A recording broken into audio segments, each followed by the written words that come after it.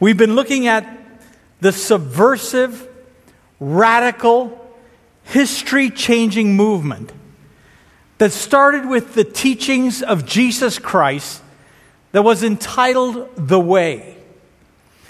Before the group of those that followed Jesus were called Christians, they were called The Way. That was their name.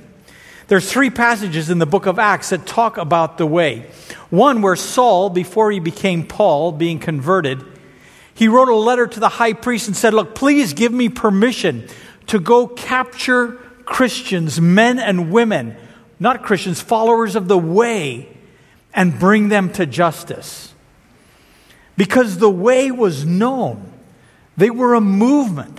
Saul didn't like them, wanted to stamp them out. Next, we see them in Acts 23, where Luke was writing about Ephesus, this large city that was full of temples, hundreds of temples. Their biggest one was to Diana, the goddess of Artemis. And silversmiths worked there and made these little idols, and they made good money. And when Christianity came, when the gospel of Jesus came to Ephesus, there was such a movement of the way that in Acts 19 it says riots started because of the way. They were a movement. They stood out. They were countercultural. And then in Acts 24, where Paul is arrested, he's giving his defense before Governor Felix. He talks about, I admit to you that according to the way which you call a sect, I'm actually a believer in God based on the law and the prophets. But Paul himself calls it the way. We have this movement that's radically different. It's based on the Word of God, but it was much more. The way was a pattern of life that was so radical, people saw it and were either offended or embraced it. The way was so radical, different from the cultural norm of the day, different than Roman life, different than Jewish life, different than Greek life. The way was in opposition to institutional religion of the day. The way was different than the cultural norm, modern cultural norm today. We've seen that the way is different than even maybe modern church life is. The way advocates healthy forgiveness instead of natural revenge. The way is where God uses weakness to show himself strong. The way declares that personal surrender is the way to genuine freedom. Things that are countercultural, but things that we've been seeing are part of the way as Jesus taught. Today we're going to see how the way offers discernment, direction, guidance for us in an age of so many opinions. And there are a lot of opinions out there these days, aren't there? You just see it all over the place. Being connected to the social media, I know too much about some of you. And you know too much about some of me. I know when you're hungry. I know when you eat. I know where you're going to go eat. TMI, tone it down a little bit. We're bombarded by information, opinions, options, vying for our attention, vying for something, a response from us. You look at opinions, just even look at diets, right? The amount of diets that are vying for our attention. The cabbage diet, remember that? Cabbage soup. And then the Perdican, and then the Atkins diet, and then Weight Watchers and Jenny Craig. And they just go on and on. The new one out that I see is the paleo diet, right? Yeah. It says it mimics the diet of our cavemen ancestors. Seriously, I want to ask, how did it work for them? Not sure. At a local Christian bookstore, I saw a book entitled, What Would Jesus Eat? Now that's interesting. Probably things in Israel, right? Could be a fish and probably a lot of wine, but we better not go there. And when diets don't work, we have options for exercise, right? 24 hours, LA Fitness, P90X, the YMCA, CrossFit. I personally was raised in a developing country. Didn't come to America till I was 17. And the only reason to run was if a Rastafarian or a wild dog was chasing you. And I ran from both during those times. But I adopted the exercise philosophy. If God wanted me to touch my toes, he would have put them higher up on my body. It's worked for me. But now there's pills. You don't even have to exercise. Heard about the doctor. He had an overweight patient, came in. He gave him a bottle of 100 pills. He said, don't swallow them.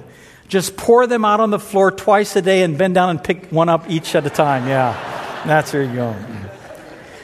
But there's messages of candidates, of propositions that fill our mailboxes and airwaves. You'd think there was an election going on, possibly. But when it comes to religions, there's even more options. The main religions of Islam, Hinduism, Confucianism, Buddhism, Christianity are all in our community and are all looking for adherents, people to follow them. Jim Schrader, our trustee board chairman, was a couple weeks ago at Cal State Fullerton sharing with some students, and he was sharing with a Buddhist student, shared the gospel with him, asked him, would you like to receive Christ as your Savior? And he said, no, I'm a Buddhist. I'm going to work my way into heaven, but give me your phone number in case I change my mind. There's people that have different types of beliefs, and we have to decide where are we going to believe. And if you don't like the main religions, there's always a list every year that comes out of the new religions that have been incorporated this year. So far, I got the list. There's 3 of them. One is called the General Assembly and the Church of the Firstborn. It's a white Trinitarian Pentecostal. Go try to figure that one out. That's a little deep. Another one is called Jediism. See, you know that one. Actually incorporated a UFO religion with a Jedi moral principle. If you do these things, you'll get to eternity. The newest one this year was incorporated, 2012, Copymism. It's an internet religion where communication is sacred and worshipped. I go, this is crazy. No, it's out there. But before we poke fun at them, let's think of Catholicism or Protestantism and all the different denominations. All the people that say the Bible is the Word of God, we follow this. But yet there's so many differences in how we read it, how we believe. How are we going to discern? Where do we get guidance? Remember, as a teenager, I was invited to a party, and it was a party hosted by a guy in our youth group at the time. And so I went over there one night, the night of the party, and before the party started, he just got up and he said, okay, I just want to make an announcement before things start. And he quoted 2 Corinthians 3:17. He said, where the Spirit of the Lord is, there is liberty. So let's party. It was quite a party, as I remember. Don't think I told my mom about that one, but it was nevertheless using Scripture in a very interesting way. Does the Bible really say that? Does the way offer us direction, guidance, for not only these other options, but for the questions, the crossroads we're at in our life? Yes, the Bible does offer. The way does offer. And it's found in the Scriptures. Turn with me to John chapter 7. If you have your Bibles or there's one in front of you. John is the 4th of 4 Gospels. We have Matthew, Mark, Luke. They're the synoptic Gospels because they're similar in content, similar in order, and they speak a lot through parables and interactions Jesus had with people. John is different. It has more of the large, long sermons, the teachings that Jesus gave. They're all very useful. Matthew was really written for the Jews to show them that Jesus was the Messiah. That's their question they had. Mark was written to the Romans, saying that Jesus was the servant of God. Luke was written to the Greeks that Jesus was the Son of Man, the man for all mankind.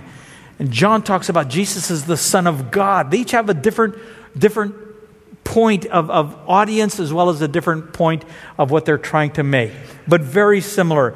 In John chapter 7, we see that Jesus has healed a bunch of people. He's just walked on the water. He took 5 loaves and 2 fishes and he fed 5,000 people. And in the midst of this, people were so confused who he was. In John 7:40, it says, some of the people, therefore, when they heard these words, were saying, this certainly is the prophet. And others were saying, this is the Christ. Still others were saying, surely the Messiah is not going to come from Galilee, is he? Has not the Scripture said that Christ comes from the descendants of David and from Bethlehem, where David was from? Verse 43, so a division occurred in the crowd because of him. Jesus in his teaching caused division. It caused people to wonder, who is he? They saw him. They heard his teaching. They saw his miracles. They saw the people of the way. But they still couldn't figure out who he was. In chapter 8, verse 12 of John, Jesus says, I am the light of the world. He who follows me will never live in darkness. And they say, wait a minute. You can't make that statement, the religious leaders are saying, the Jewish leaders, unless you have two witnesses. There had to be two witnesses for any statement you made. And Jesus said, okay, the Father and I say that I'm the light of the world. And so they said, where is your Father in verse 19? And he said, well, where my Father is, you can't go, but that's where I'm going to go. Well, that cleared it up, right? In verse 25, they finally say, who are you? Who are you, Jesus? And then in a moment of clarity from their confusion, in verse 31 and 32 of John 8, Jesus said to those Jews who believed in him, if you continue in my word, then you are truly disciples of mine, and you will know the truth, and the truth will set you free.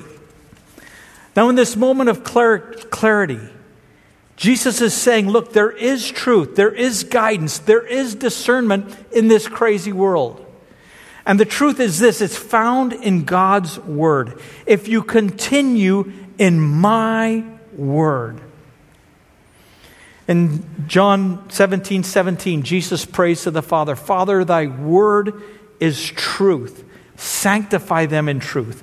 John 14:6, Jesus says to doubting Thomas, I am the way, the truth, and the life. When there's confusion about the truth, Jesus says, wait a minute, my word is truth.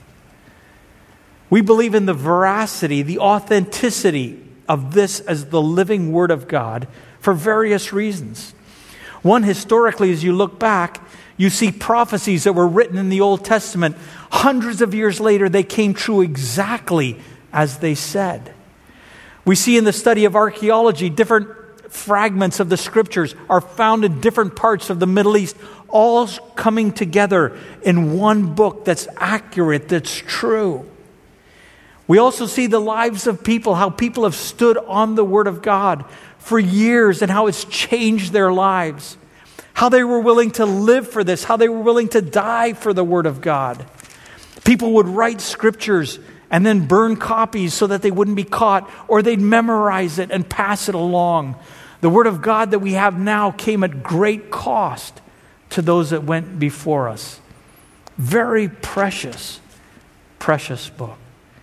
I have 2 Chinese Bibles in my office from my grandfather and grandmother who worked in China for many years. And they told stories of friends that they knew that came to know Christ but were persecuted for their faith, imprisoned because they dared to stand on this as the Word of God. We know that in a church like this. But do we treat it like the Word of God? We have copies around our house, maybe around our car. Sometimes it's good to take a little peek from the view of someone else who's getting their first New Testament. I have a video clip of a tribe in Irian Jaya that's receiving the New Testament for the first time. Watch how they respond. Let's look at it together. Traffic advisory, Mike Alpha Delta from Sintani to Korpu. Now crossing the ridge just above Sela. Maintaining 1-2000. There'll be a big party when we land. They'll be dancing and singing.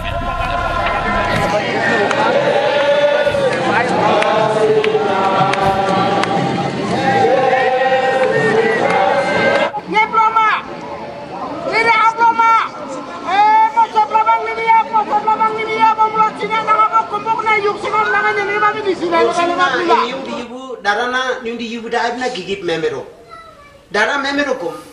Sumni de venena nyundi yibunisin. Mati utsampe wahyu. White Valor, Mike Alpha Delta, landing Korpu.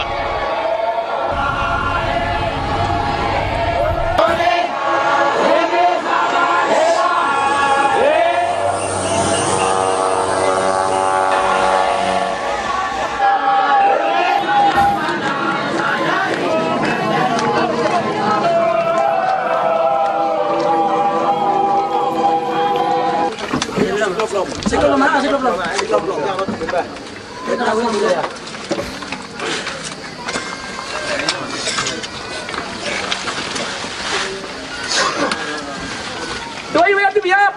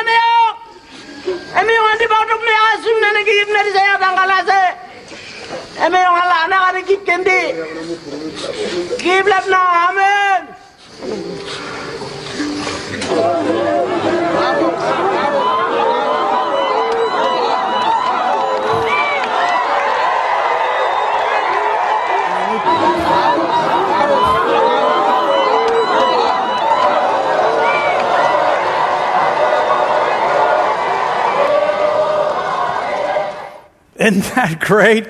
Yeah, the excitement of getting the Word of God. Unbelievable.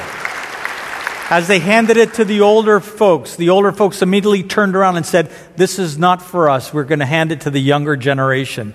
And they handed them out. But it didn't come without a price. Phil and Phyllis Masters, who were missionaries that went there, worked for 5 years starting to learn the language and to write it down. After those 5 years, Phil was moving on to another village, and as he was moving with Stan, his friend, they went into another tribe to share the good news of Jesus Christ, because even before they had the New Testament, they wanted to share the gospel because they knew that many would die. Now one day, Phil and Stan were up preaching, sharing the gospel, and this other tribe decided they had had enough. And they pulled out their bows and arrows and started to shoot at Stan and Paul. Stan would pull the arrows out of him, break them, and continue to preach. He died, and then Phil died as well. Them getting the Word of God came with a heavy price. Phyllis and the family remained until they got the New Testament. Phyllis's sister comes to our church, and her daughter comes here at times. The Word of God is precious. Let's never forget it. It's a treasure. The truth, Jesus says, is in the Word. But it's just not in the Word. The verse there in verse 30 says of John 8, "Continue in my Word." And that's a strong word. That continue is not just read the Word of God. The word continue is the word for a path, a roadway, a direction.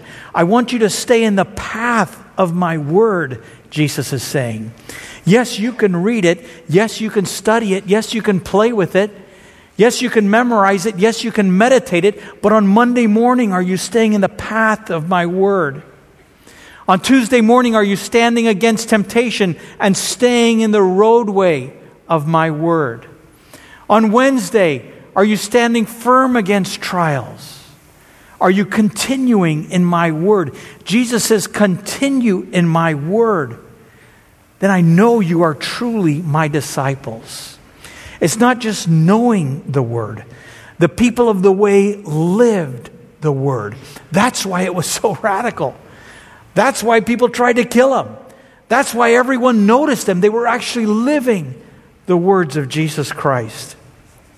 In Psalm 119, we read, "The Word is a lamp unto my feet and a light to my path." For the questions you're facing, for the crossroads you're at, for the direction you're looking for, Jesus said, "Continue in my Word." We need light. We're living in crazy times, aren't we? Let me just pause a moment here to address the elections that's coming up on Tuesday. I think we're getting more email traffic here in the office about the elections than anything else these days.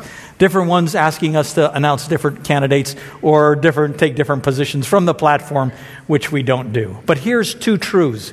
we can say. One, Scripture clearly teaches that we are to be involved in the world that God has created. From the very beginning with Adam and Eve, they were charged with being stewards of the world. They were to keep the world. They were to control the world. They were to be just. And throughout history, we have all these commands about looking out for those who are weak, looking out for against the injustice of the world. We are to be involved in the world.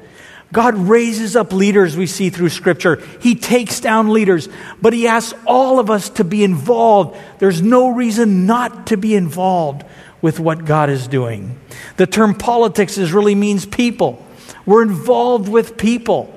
In people's lives, we need to stand up as citizens of heaven, as believers. One thing Mike wanted to do when he came to EV Free Fullerton was to meet some of the city officials. So we had a breakfast with the mayor. There was Pastor J. John Schaefer, myself, and Mike. And as we sat there, Mike wanted several questions he wanted to ask Sharon Quirk Silva, who is the mayor at Fullerton. And he said, tell me, what can we do as a church to help Fullerton? What can we do to be a part of Fullerton? And I think we were all surprised where immediately from the top of her mind, she started listing out all the places where EV Free was involved. In the schools, in mentoring, in painting the schools, in orphanages, in homeless shelters. She said, you're all over it. And Mike kept pressing, what can we do? And she said, you guys are doing it. It's wonderful to hear there's so many in our church involved. For those, if you're involved in one of the propositions or with one of the candidates, you'll see so many people out there that are passionate about what God has directed them to do. And God wants us to be active, to candidate, to propositions. Whatever God has laid on our hearts, let's be good stewards. Let's be active. There's no excuse for not. But the second thing, besides being active, is knowing that God is sovereign. God is sovereign. Because we're hearing two extremes. The first extreme is apathy. There's nothing we can do. One vote doesn't count. The earth is just going to fire. Let's just forget it. Nothing I can do. That's apathy. God says, that's not part of what I put you here on earth for. The other extreme is, if my proposition or candidate doesn't win, the world is going to end on November 6th. And that's not true either, is it? God wants us to be active, but is also saying He is sovereign. Ed Underwood, a friend of our church, a pastor in Glendora, wrote this week a letter to his church. And the first half of the letter, he lists all the reasons that the world will not change after November 6th. The Middle East won't change. The nature of man won't change. The corruption and evil of our hearts won't change. But he says in the letter, I am hopeful. I am hopeful. He writes, I had a long talk today with the king. And the king promised me that he will be watching things carefully over the next 4 years. He didn't say whether we will be facing hard times as a nation or whether we'll see things getting better. But he did say he has a plan. And he will be working everything together for the good for those who love him, according to his purposes. Whatever happens in our country and our world, Ed writes, the king said, his kingdom will not fail. It turns out that whoever wins the race for the White House ultimately reports to him. The king is a very effective manager of people. He also reminded me that sometimes what's best for the kingdom is for a nation, for his people, to go through hard times. That's often when the king's men and women do their best work on earth. So Ed writes, I will vote and I will pray for whoever wins, and I will do what I can to see that justice and righteousness will prevail in our country and around the world. But my hope for the next 4 years is not built on who wins 270 electoral votes. My hope is in the king and his kingdom. All other ground is shaky ground. It's a great perspective. Be active. Be involved. Do what God calls you to do. But don't live in fear. We have a king. He is sovereign. He is building his kingdom that cannot be seen with eyes. He is building it in a group called the Way. The Way that believes in the Word of God. The Way that continues in the Word of God. Who lives our life according to His Word. Well, the truth in God's Word gives us something else in verse 32. He says, you will know the truth, and the truth will set you free. Now, immediately the people responded in this passage and said, free? We don't need to be free. We're not slaves to anyone. We've never been slaves. We're not going to be slaves. We're a proud, free people. And Jesus looked at them and said, every one of you is dominated by something. Every one of you is dominated by sin, by a desire, by an appetite, by a pleasure, by an agenda. But if you come to the truth, I will set you free. And he writes in 2 Corinthians, whom the Lord sets free is truly free. Mentally, intellectually, spiritually, morally, God offers freedom. Freedom from sin, arrogance, superstition. He doesn't just free nations. He wants to free you, where you're at, what you're going through. He wants to bring hope and joy and a sense of accomplishment in where you're walking. Jesus says, future loyalty to my teaching, if you continue in my word, will prove the reality of your present profession and faith. This week I heard a lecture at Talbot Seminary from Dr. Lewis, who was lecturing on how to witness to an atheist. It was fascinating. And as he talked through how an atheist thinks and believes and things we could say to dialogue with someone who doesn't believe in God, he asked how many Christians act like atheists Monday to Saturday. How many times do we say we believe the Word of God, but we don't really live it out? We act like, yeah, there is no God. That He's really not looking. That He really hasn't bought our life with His blood. There are several other passages in Scripture that talk about this knowing of the Word but not living it. Let's look at a few. Hebrews 4:2 shows how someone can know the Word but yet not live it. For indeed we have good news, Paul says, preached to us, just as they also. But the word they heard was of no value to them. They did not share the faith of those who believed. They knew the word, but it was of no value. They weren't walking in the path. 10 verses later, in Hebrews 4:12, the author writes, for the word of God is living, active, sharper than any two-edged sword, piercing as far as the division of soul and spirit, of both joints of marrow, able to judge the thoughts and intentions of the heart. The word is powerful. It is living. It can change us if we submit to it. Walk in the way.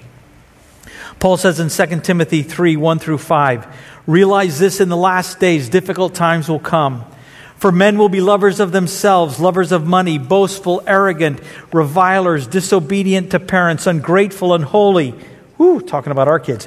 Unloving, irreconcilable, malicious gossips, without self-control, brutal, haters of good, treacherous, reckless, conceited, lovers of pleasure rather than lovers of God, holding to a form of godliness. That phrase is holding to religion. These are religious people, and they're acting this way. You know some of them. Some of them you see every morning when you look in the mirror. But what's wrong? They have denied its power. 10 verses later in 2 Timothy 3, Paul says, if you continue to do the things you've learned, if you stay in the path, if you obey my word, and that from childhood you have known the sacred writings, which are able to give you wisdom that leads to salvation through faith which is in Christ Jesus. All Scripture is profitable for teaching, for reproof, for correction, for training in righteousness, so that the man of God may be adequate, equipped for every good work. People who know the Word, but they don't live it. Paul's saying, wait a minute, the Word of God is able to transform you. One more in Luke 24:38. The disciples have just seen Jesus crucified, raised from the dead. He said he's going to ascend to heaven, and they're thinking something's wrong. They're confused, and the antidote for their confusion and doubt is in Luke 24:45, where Jesus opened their minds to understand the Scriptures. He took them back to the living, active, true Word of God. And these 11 men turned the world upside down. They became the beginners of the way. They changed the way they lived. They changed the way culture saw them. They changed culture around them. They were part of the way when they understood and continued in the Word. And because they did, we meet here this morning. We are people of the way. God is calling us to be people of the way that transform society, not through legislation, but through changed lives. We have 5 people from our church that are today in different tribes around the world translating Scriptures for those who have never heard. We have one pilot who works with Jars Wycliffe, who flies them around. Because God has transformed us. He's called us into the way and says, walk in it. Walk in it. We have several options when we hear God's word. We can continue in the way, as some of them did. Or in John 8:59, others bent down and picked up stones to throw at Jesus. They didn't like the way. They didn't want to hear about it. I know you're not in that camp this morning. We cleared all the stones out of the sanctuary. But here's several things you may want to do. For some of you, you may need to push the start button. You've listened to the way of Jesus, but you're not part of the way. You've never followed Jesus. You've never given him your life. You've never said, look, I want to be a believer in Jesus Christ. I want his death on the cross to cover my sins. I want to be assured of eternity in heaven. I want to live with hope now. You can press the set button today. Say, yes, I want to jump on the way. Some of you may say, look, I want to press the reset button. I know the way, but I really haven't continued in the way. Can I press the reset button this morning? Can I bow my head and say, God, forgive me for my sin? God, I want to walk in your way. Jesus says if we're willing to confess our sins, he is more than willing to forgive us and cleanse us from all unrighteousness. The band comes and sings as we worship together. There's a room off to your right where there's elders and pastors, men and women, where we'd love to pray for you. If you'd like to confess your sin, if you'd like to pray for strength, if you'd like to pray to set the set button or the reset button, we'd love to talk to you and pray with you. Let's pray together. Father, we do thank you for your word. We thank you that you have come to redeem us. We thank you that you haven't left us without direction. This morning, Father, we submit to your direction. We want to be followers of the way.